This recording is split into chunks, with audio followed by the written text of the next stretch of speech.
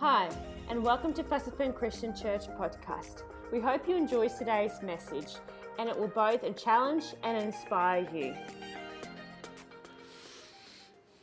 I've got a couple of motives for choosing this text today. Was part of my personal devotions not long ago, but there's some questions that I've always had about that. So, as well as realizing that there's something beneficial that we need to hear, there's another motive I have, and it was to dig a little bit deeper into this passage. And I'm sure you'll be familiar with it. If we turn to Luke 7:18 to 23, and I'll be reading from the New King James Version. Then the disciples of John reported to him concerning all these things. It was a list of all the miracles that Jesus has worked. And John, calling two of his disciples to him, sent them to Jesus, saying, "Are you the coming one, or do we look for another?" When the men had come to him, they said, "John the Baptist has sent us to you, saying, 'Are you the coming one, or do we look for another?' And that very hour he cured many infirmities, afflictions, and evil spirits, and to many blind he gave sight. Jesus answered and said to them, 'Go and tell John the things you have seen and heard, that the blind see, the lame walk, the lepers are cleansed, and the deaf hear, the dead are raised, the poor have the gospel preached to them, and blessed is he who is not offended because of me.'" So a text this morning is one of those passages that I've felt like I've sort of haven't got it yet, and I've sort of missed it, and felt a little bit confused and not very, very convinced that I've really got my head around what's happening and being said here. So that's my motivation for taking a closer look. So I invite you to come in and have a little bit of a closer look, primarily to see not just what's going on there, but what's it saying to us this morning. Because everything there is for us, right? First, we need to know that John the Baptist is in prison.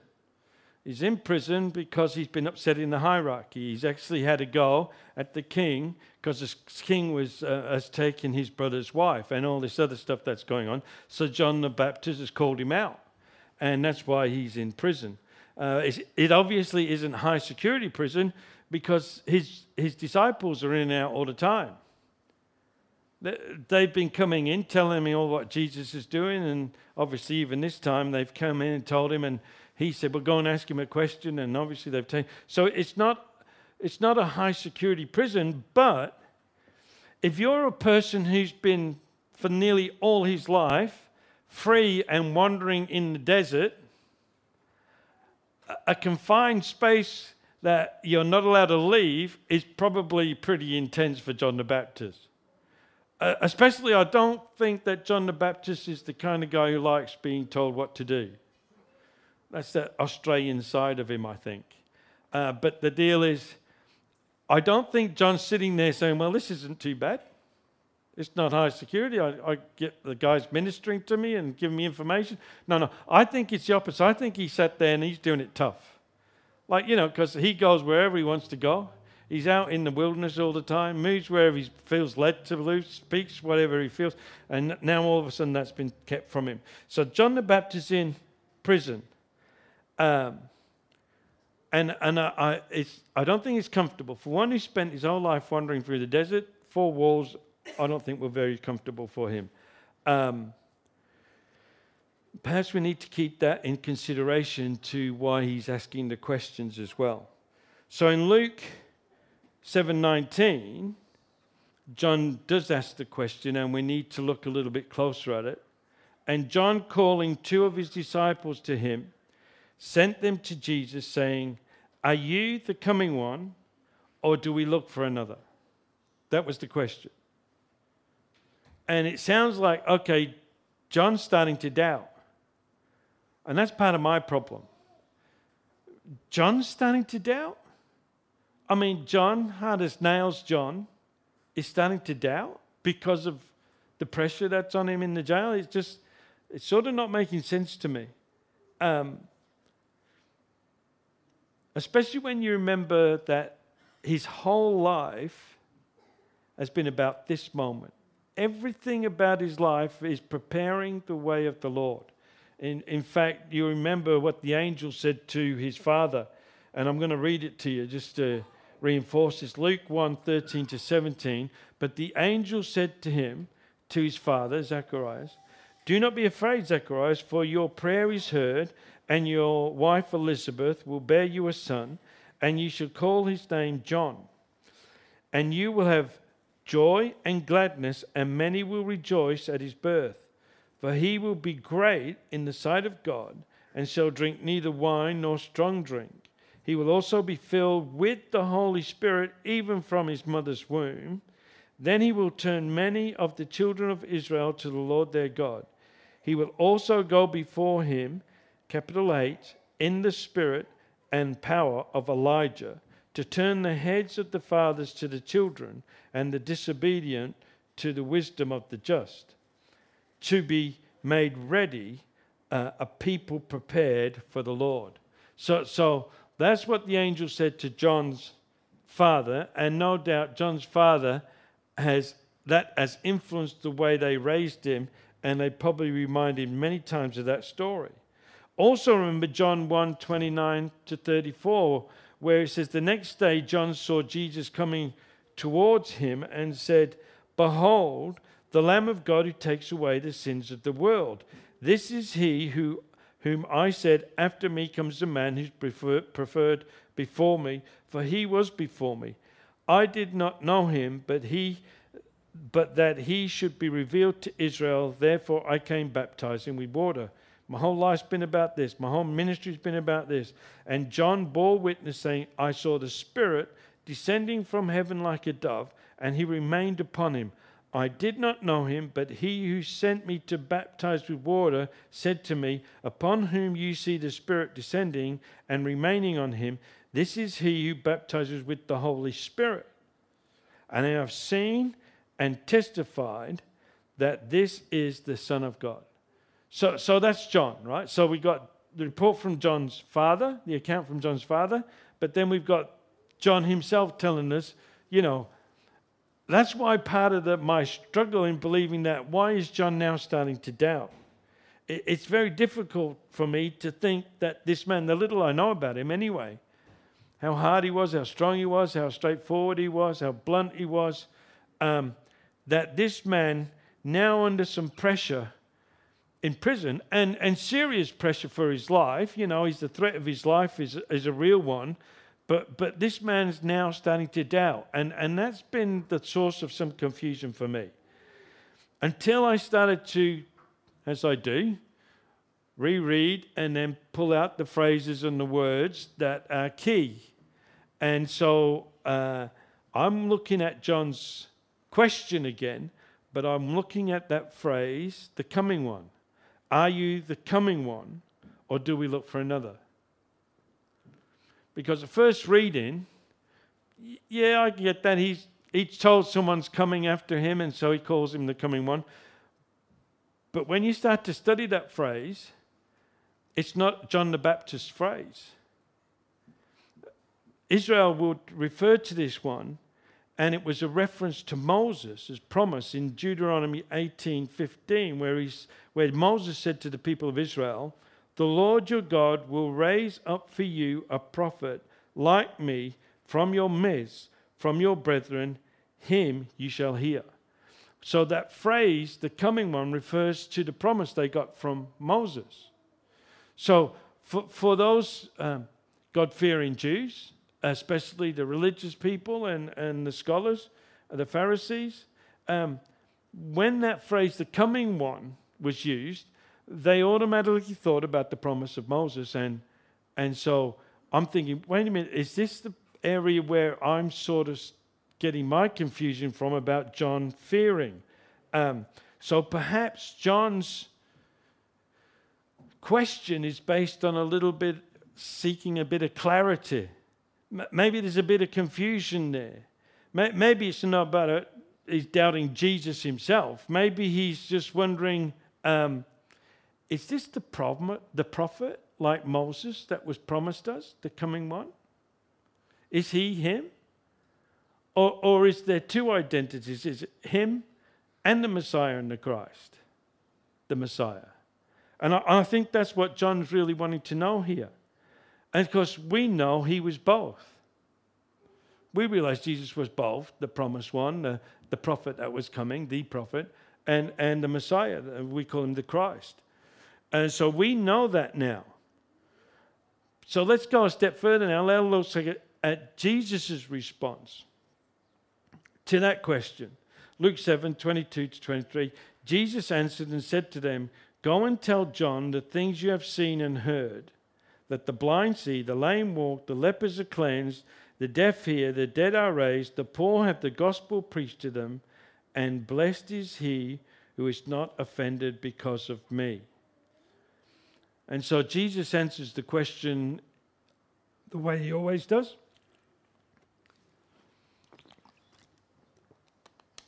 You have to, when Jesus answers your question, he doesn't give you a direct answer, you have to think about it. He usually answers a question with a question, but this time it's still something you have to think about. And so he's literally saying to John, well, think about this, John. I'm doing all this, and I'm doing this. And he's literally saying to John, yes, John, I am the one, the promised one that's coming, the one who's coming, but I also am the Christ, the Messiah. And so he's giving John his answer there. And but the bit that always threw me was verse 23. Blessed is he who is not offended because of me. And this is the bit I think we really need to get a hold of. This is the bit that speaks to us right now. And you could be tempted to think, oh, Jesus can never offend me.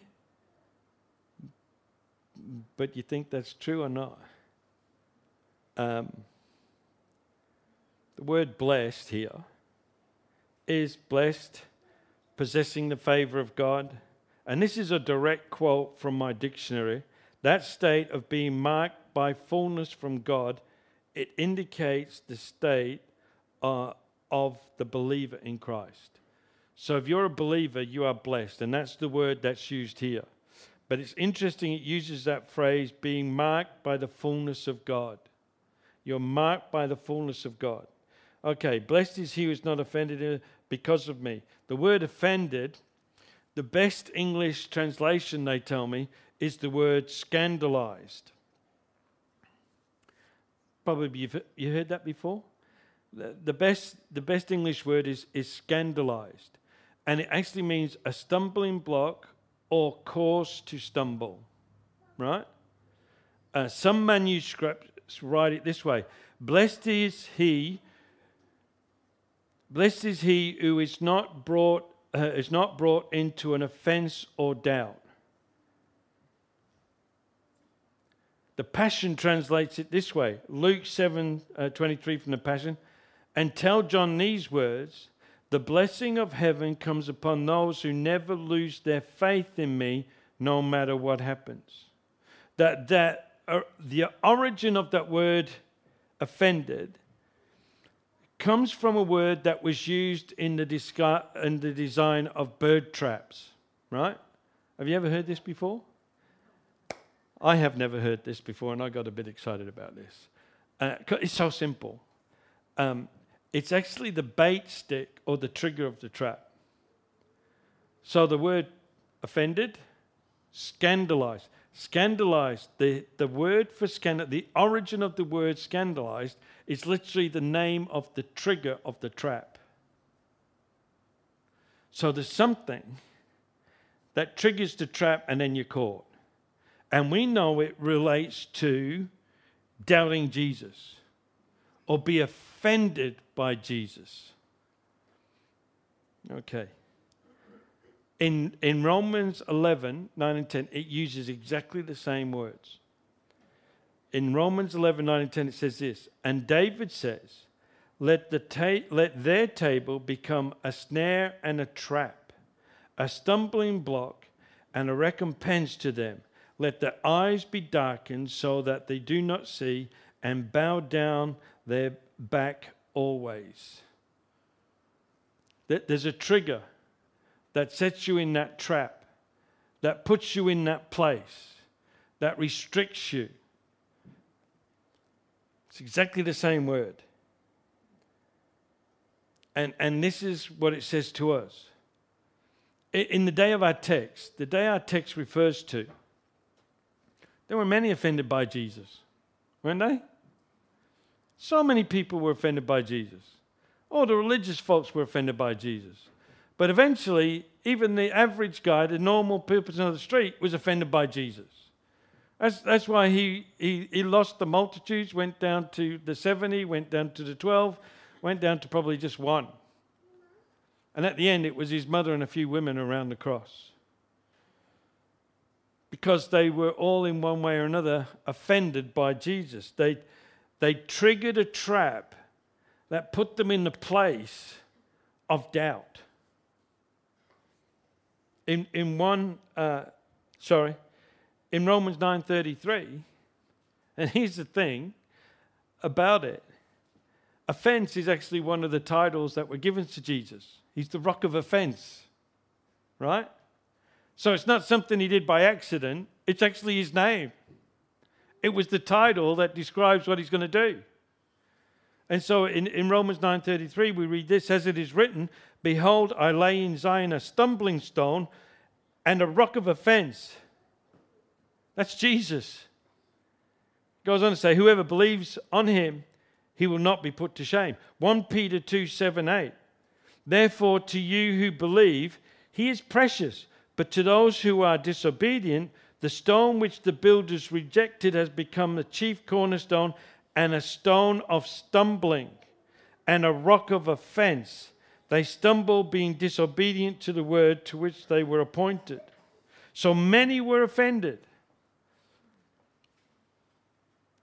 And many today are offended. And if you think this through, the offense comes because of wrong expectations.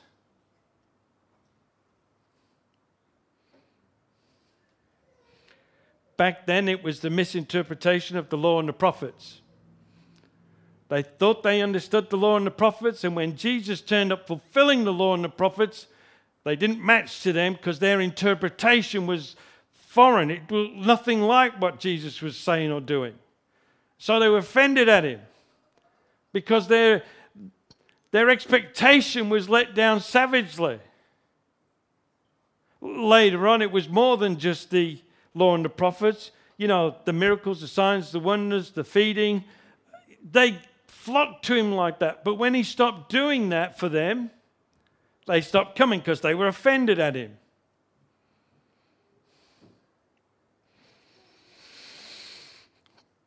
For the majority of people back then, it was their misunderstanding or misinterpretation of law, prophets, and the Messiah's role in the politics of the day. They are expecting, he's the Messiah. Okay, he's doing all the stuff. He's like wowing the crowds. Next thing he's going to do is sort out Rome and put Israel back on the top. Of course, it was completely two different issues. Jesus wasn't building a kingdom in this world. He was bringing a kingdom of heaven to this world. But they couldn't see that and didn't understand that. So when he didn't go on and start to attack Rome or sort Rome out or pull them down and establish Israel again as the leading government, they all got offended at him. And the things I've described are pretty much exactly what happens today. Our misunderstanding, our misinterpretation of the gospel. We get offended at him. We think the way the gospel's been presented, it's all about us. And we think it's the Lord's role to make the whole world around us fall into line for our benefit. And when it doesn't, we get offended. When he doesn't make the world around us fall in place for us, for our benefit, and we start to question, we've pulled the trigger that sets off the trap. And we start to doubt or question or get offended. Can you see that? Because unfortunately, the way the gospel is presented sometimes, we do think it's about us. It does make us the center of the world. And we think God's role is to making sure everything goes right for us. He puts the rest of the world around us in order for our benefit. And you know that the opposite is, you want to be great, he says, become a servant of all. Someone takes from you, give them some more. Forgive. If someone hits you on the cheek, just turn the other cheek. Forgive. Be gracious. All these stories are about you're not here, the world's not here for you, you're here for the rest of the world. And my great fear is that we triggered a trap because of our misunderstanding or misinterpretation of the gospel. Can I just go on a little bit of a track here? Something that I heard the other week and am thinking about, but it fits in perfectly here. And I need to get my words right. A misinterpretation of the gospel.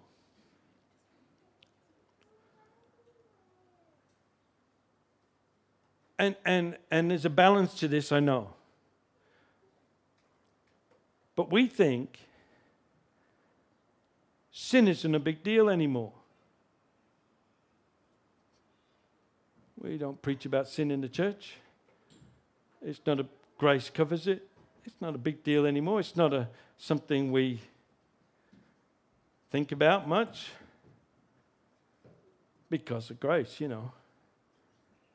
But I'll tell you what, it is a big deal. It's such a big deal that God sacrificed his son to deal with it. That's the huge deal.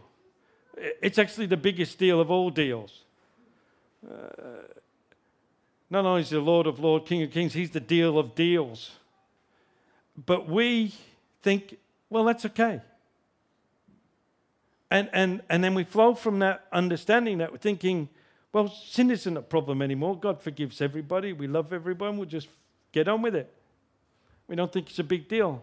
Where what we should be doing is realize how big a deal it is. Well, forgiveness isn't the problem. It's not sinning that's the problem. And I'm trying to be careful because I don't want to sound legalistic. I'm just saying our attitude towards sin, if we start to fall in the trap, if it's not a big deal, it changes everything. Because then I don't become very careful about the way I live my life.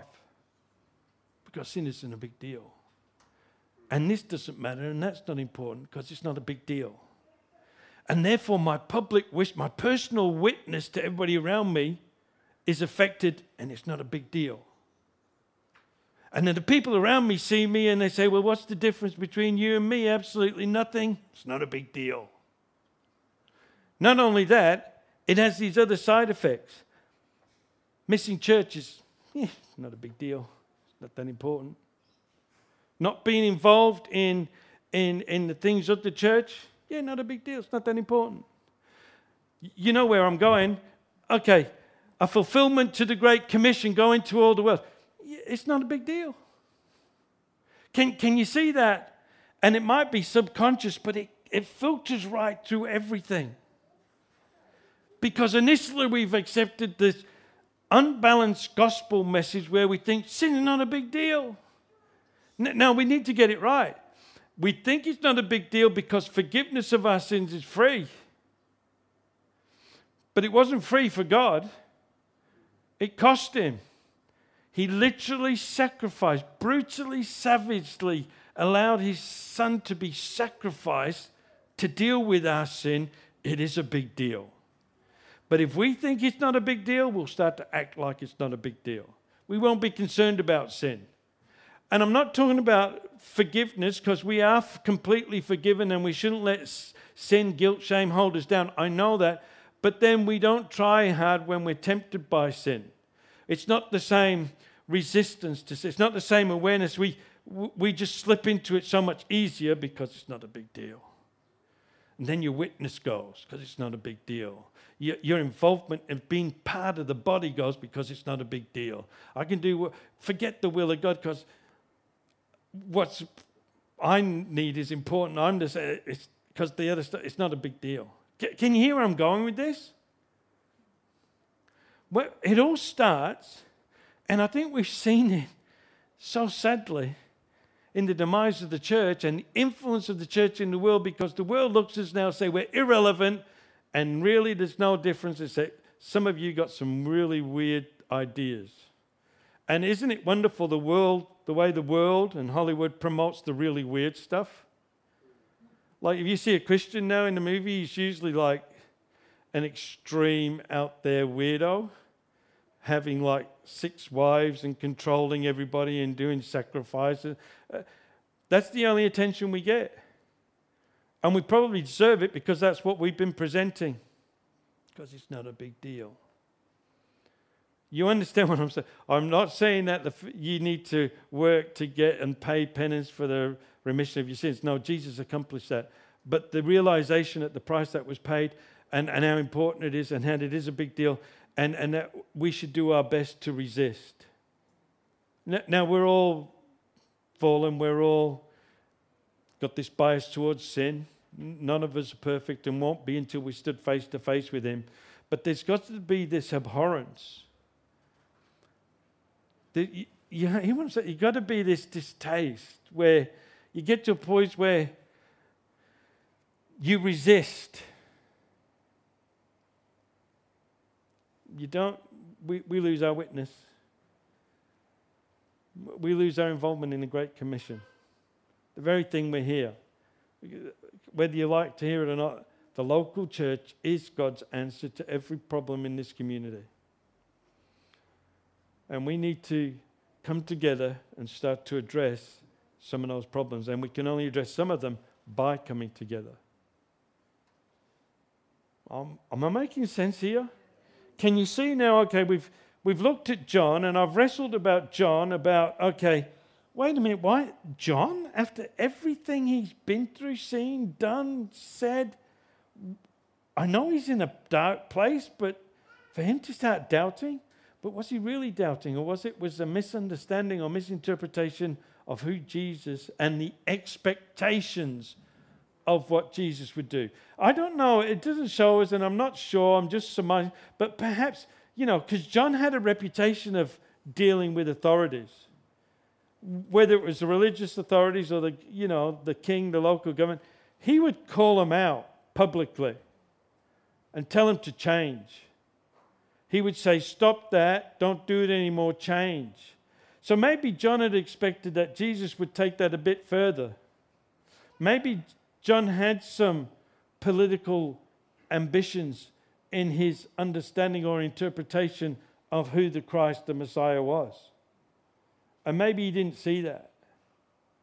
Anyway, I started there trying to get my head around that, but I realized, no, this is for us today. This is the challenge and the message for us today.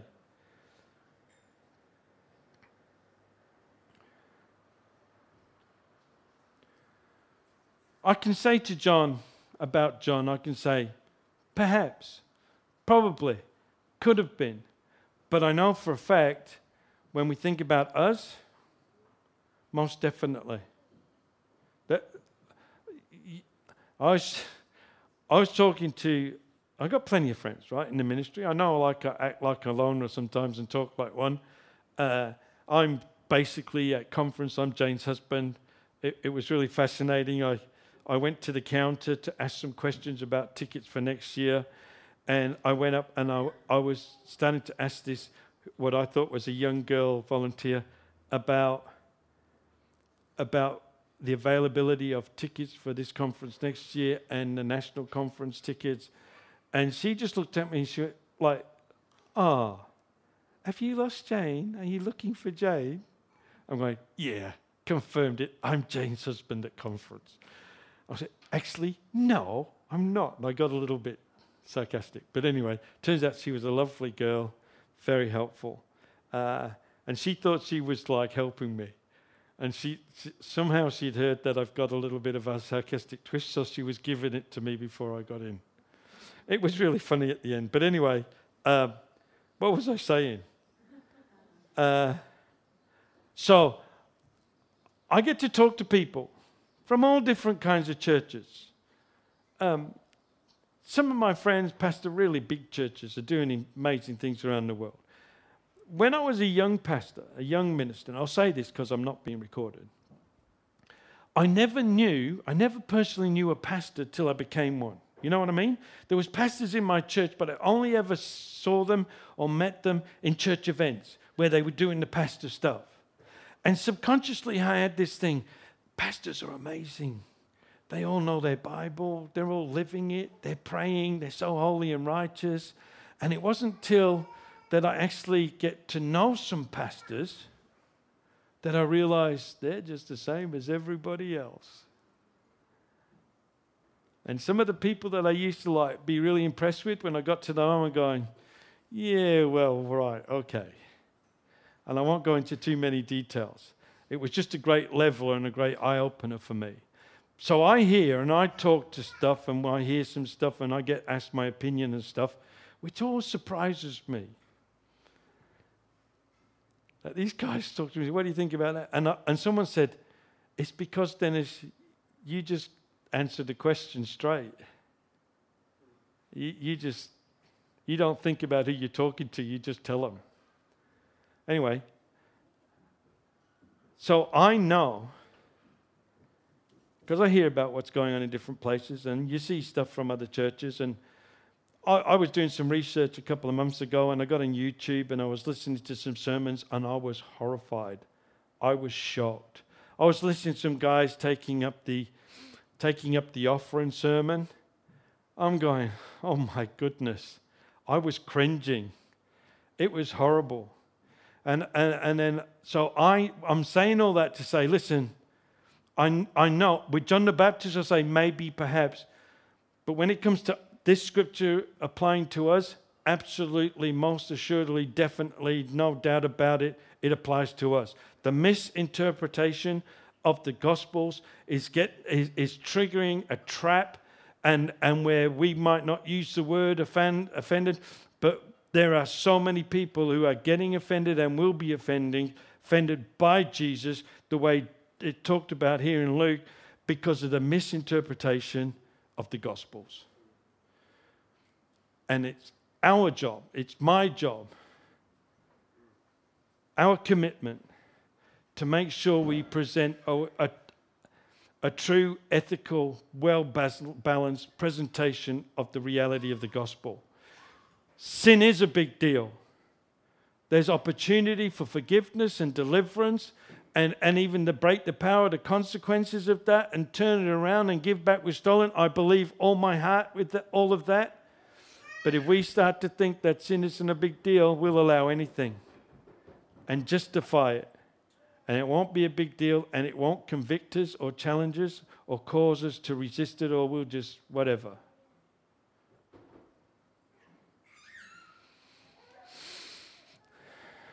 I don't have a big audience.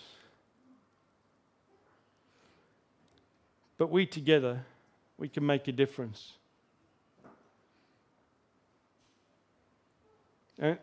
Our witness, the way we live in our community, is the greatest witness. And while people might not say, they're looking, I regularly get tested all the time. And I know they're testing me.